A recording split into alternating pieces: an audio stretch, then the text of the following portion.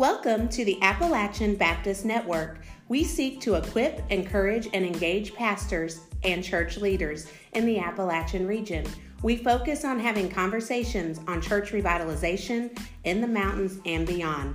Your hosts are Matthew Jacobs, Brent Snyder, Jacob Gwynn, and Travis Tyler. Welcome back to the Appalachian Baptist Network. Got two hosts here with me today, Chris and Neil. Thanks for joining me again. Thank you. Great to be here. We have a new president. We this week have seen, well, it won't be this week by the time this podcast drops next week, but last week, I guess, from the point of the podcast being listened to, saw for the 46th time in this country's history the transfer of power peaceably from one president to another. And I want to say something on the front end of this before we even discuss the new president and all that has gone on with that. I don't like election years as a pastor. I find them hard. I find them taxing. And this particular election this past year may have been the most taxing on me as a pastor and in the ministry since I have been there. I started in ministry. This fall will mark 20 years. First church I took was in 2001. So it's kind of hard to believe that that is true. But of all the elections that I have seen come and go since I've been a pastor, this one by far has been the hardest. Brothers, what would you agree with that, or what are your thoughts on that as well? Well, what is that they call when two storms fall together and create one big superstorm? And that's what we had this year. And so in some ways, perfect storm. Yeah, this it's hard to separate all that went on in 2020 and say, hey, it was just the election. Well, it was not just the election. It was the racial tension we felt as a nation. It was COVID and what that has done to us as a nation. And so altogether, murder hornets. Yeah, murder hornets. Those were little. Like we forgot about those. Cocaine there were also cocaine hippos down in South America. Yeah, well, those guys have been there a while. Yeah, they've been there for a little dust bit. Flying into the United States. Hey, so yeah, I totally agree with you. I think all that came together in a way that obviously none of us could have anticipated. We didn't see it coming, but it really did make for a rough year. And that's true for everybody. I mean, every family, every profession had challenges, but for pastoral ministry, yes, this was a very challenging year. And I don't know it's necessarily going to get better anytime soon, really. I think what we've seen in the past year is God have exposed some things in the church. You know, anytime we go through hardship, I was sharing a video post right after the Capitol was stormed on January, was that 6th or 7th? I can't remember the date on that. It was the 6th. Martin Lloyd-Jones was preaching at Westminster in London back in the 1940s when World War II broke out. And he said, you know, everybody was wanting peace because, you know, in London, they were afraid the Nazis were going to bomb them and that, you know, they were in this wartime. And one of the things he says in there is, do we deserve peace? Are we a people that deserve peace? Nobody even steps back to ask that question. And with such tumultuous times, how do we, thinking through here as a pastor, what is God doing in a lighter picture here? You know, in the Old Testament, we see God will definitely exercise discipline to the nation of Israel. And he does that to draw them back to himself. And we have seen, it's not even been like, it's been hatred that we have seen in our nation. The Bible talks about affections growing cold. People are hating each other. I have seen for the first time ever in social media, when the election was over, I saw people post things like, if you voted for this candidate, we're nothing alike. Don't talk to me anymore. Unfriend me. Yeah. Is that? And I apologize for that later, Travis. I didn't mean to post that. We're going to talk about that, right? Yeah. It honestly was heartbreaking for me, right? How are you going to lead somebody to the Lord if you won't even talk to them, right? If you're just going to ban them.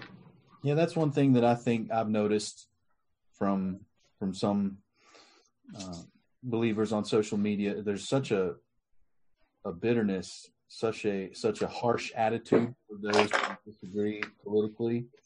And I'm not saying there shouldn't be disagreement, and I'm not saying we shouldn't hold to our values and principles and be willing to speak to those publicly. We should, but to do so in such a harsh way, to say you're an idiot or something like that, I'm not sure that serves us well, And I told somebody recently, I think probably many people who you disagree with politically are also people who would disagree with you on spiritual matters. Like, they're not believers. They've not been reborn.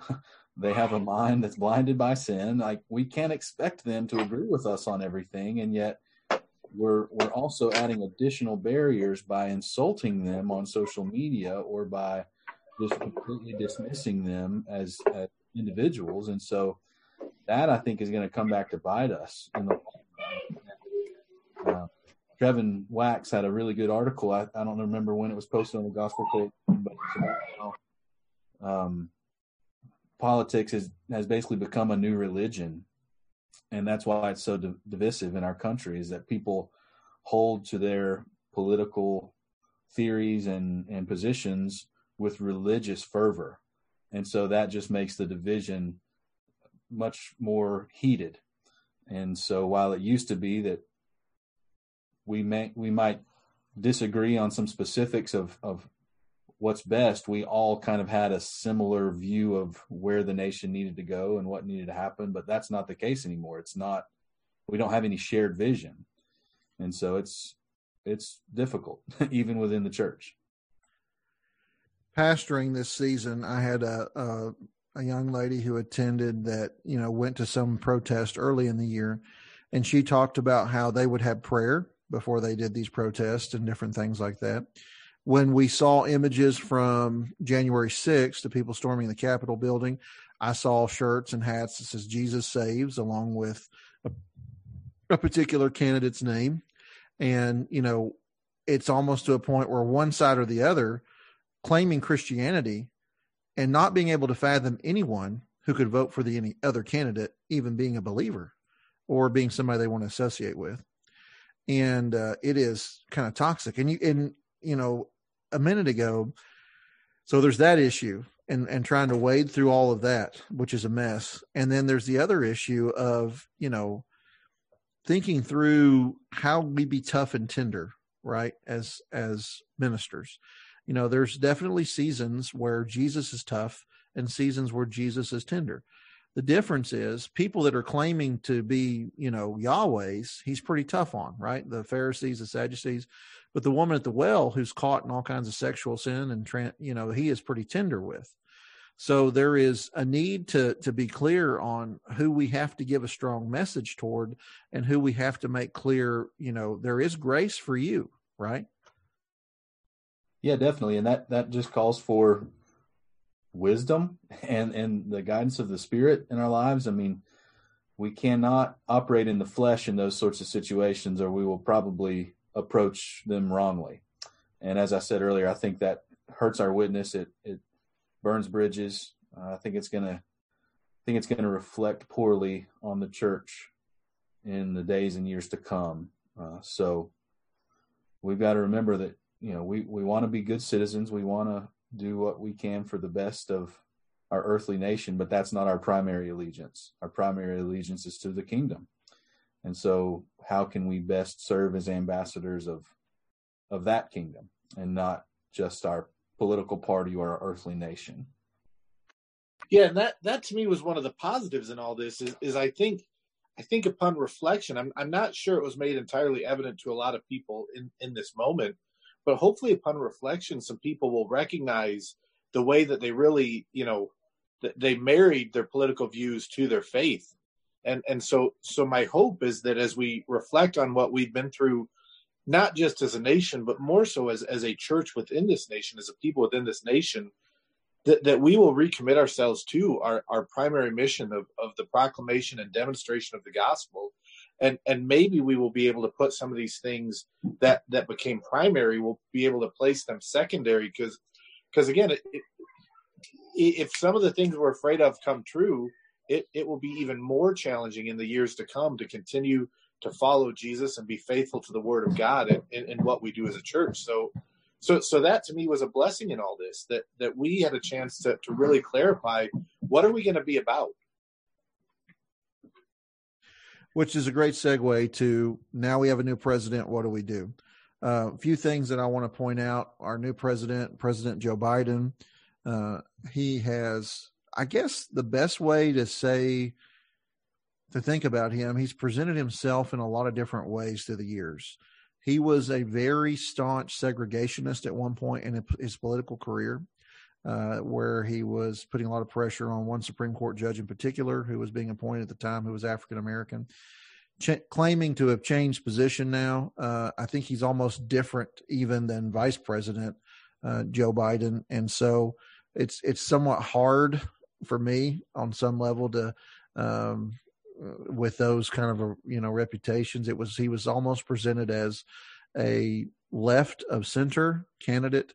But as we have seen when he has got into office, the legislation that has been signed in the first few days has been definitely heading towards the left. And the main interest that we're going to have in this as ministers of the gospel is, I think we're going to see equality and fairness. I'm using quotation fingers. I know you can't see that as listeners, set against religious liberty. And I think that we saw that under the Obama administration. We're going to see that again under the Biden administration.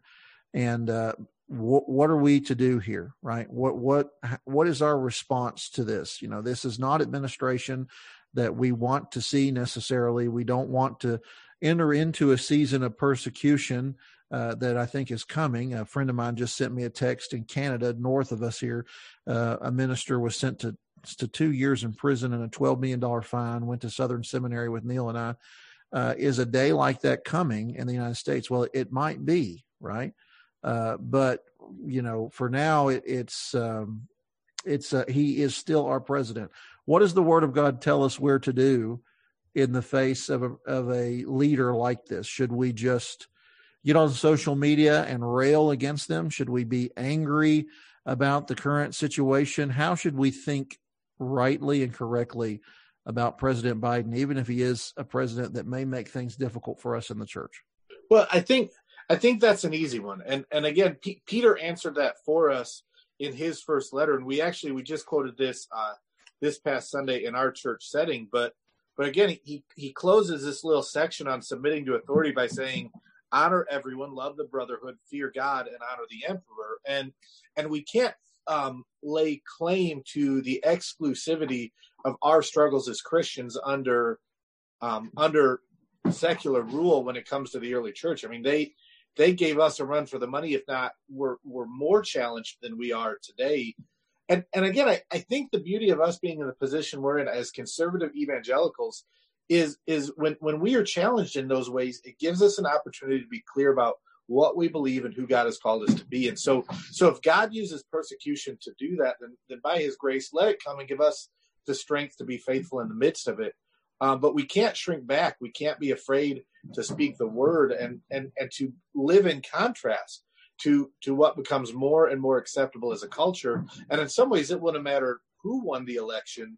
Our culture is still going in a particular direction, and we still have to speak.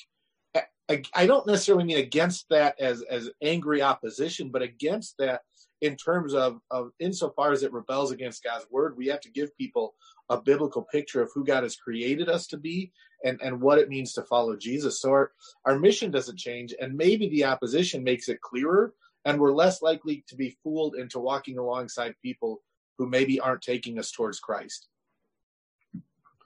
That's a good word. A couple of scriptures come to my mind. Romans 13, obviously dealing with, the authority that God has entrusted to human government and how we are to respect that authority, submit to that authority as long as it is appropriate. But we need to remember as well that any authority they have is on loan to them from God, from Jesus, who has all authority in heaven and on earth. So if there comes a point when a government misuses that authority, we submit to a higher authority and we obey God rather than men, just as the apostles did, just as the Hebrews did in exile, just as the Hebrew midwives did under Pharaoh. Like, there's a long tradition of that. And so we want to be clear about that and ready to do that if it comes. But the other passage that comes to mind, 1 Timothy 2, when Paul encourages us to pray for kings and all those who are in authority, what I think is sometimes missed is the phrase that comes right after that. He says, for kings, all those who are in authority, so that we may lead a tranquil and quiet life in all godliness and dignity. There's a tendency to just constantly be up in arms and angry about things, and to jump into the middle of every debate and every controversy. There's really something special about being able to lead a tranquil and quiet life in all godliness and dignity, where we're confident about who we serve and why, and we don't have to give in to panic. So I think that's important. And I think it's also advantageous for us if we can present a Christianity that remains cheerful and winsome and, secure in the hope that we have. I think that will serve us well.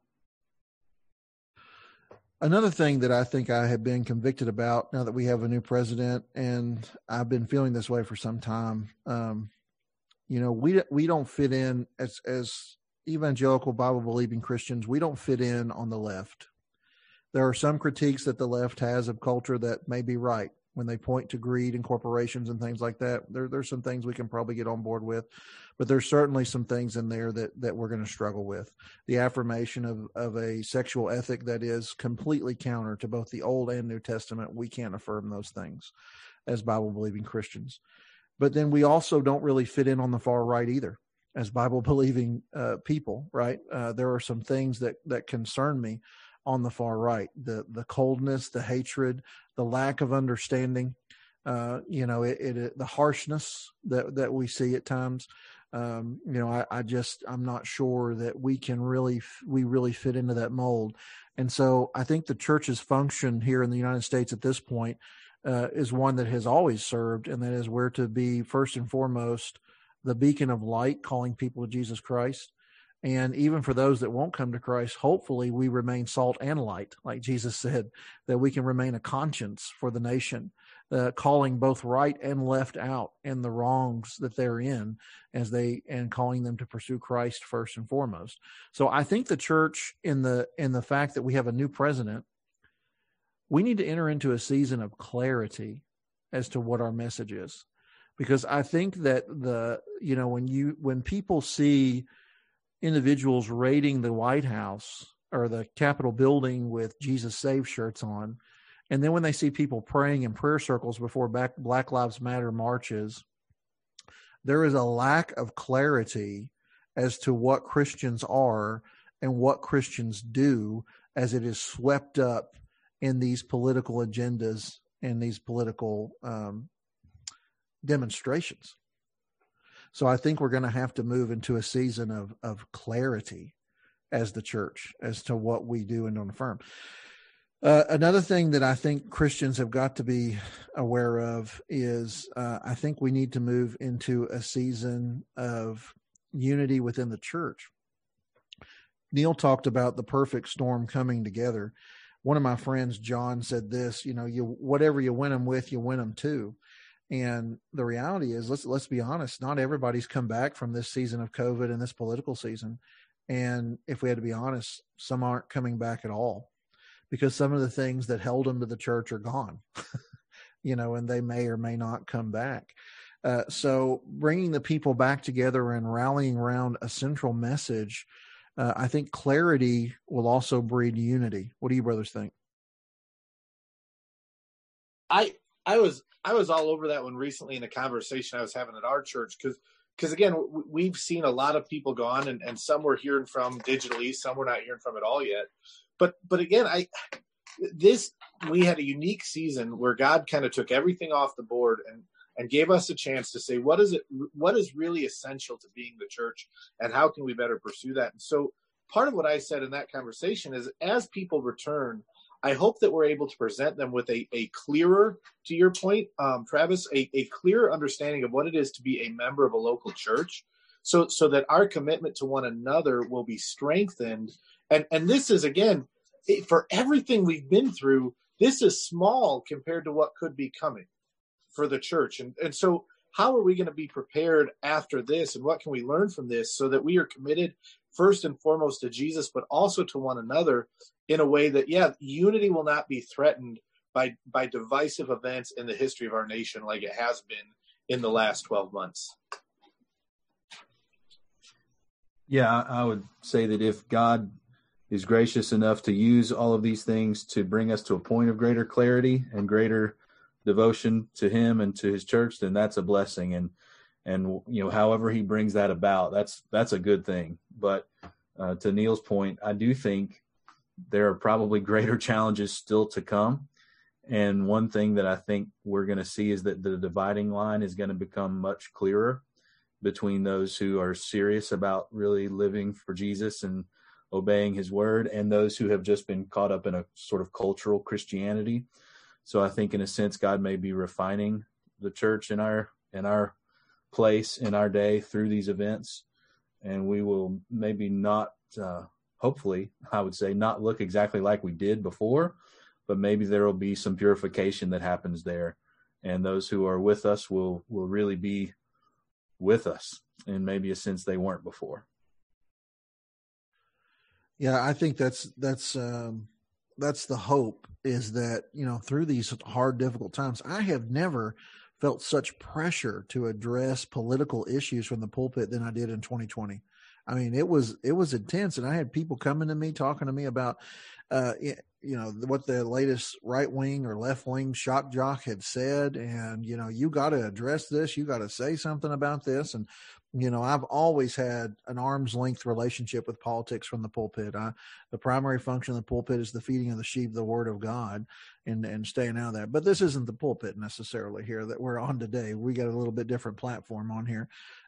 So I hope that what we will commit ourselves to is that we'll do what the commands of Scripture said, that we will pray for our new president and his family, because it really doesn't matter what political position you hold. Half the nation is going to hate you no matter what decision you make anyway. So I've often thought, who would want a job like that? We pastor churches of 100, 200 people, and, we can't make them happy most of the time with any decisions that we make, much less the whole nation. And then too, I think, gosh, what if him and his family come to the Lord? What a great reflection that would be, and how God would be glorified and honored in that. And then I hope we'll also commit to praying for the outgoing president as well. He has faced a lot of persecution since he's been in the office, and so prayed for him and his family that they'll turn to Christ and heal in him. So anyway, I think that to land the plane here, because we're pretty much out of time, I think that the church must enter into a season of clarity. The church must enter into a season of being clear on what biblical Christianity is. One of the things that we are seeing is that biblical Christianity really isn't popular in the wider culture, and popular Christianity really isn't biblical, is one of the things that we're facing right now. And that we will commit ourselves to praying not only for our president, but for all of our government leaders that are over authority with us, even if it is with borrowed leadership. Any closing thoughts or remarks before we close out, brothers? We could go on and on all day, but that's probably sufficient. All right. Thank you for being with us. Join us next week when we come back and keep having these discussions that hopefully are helpful to you as you minister through these interesting times that we live in. Thanks, guys.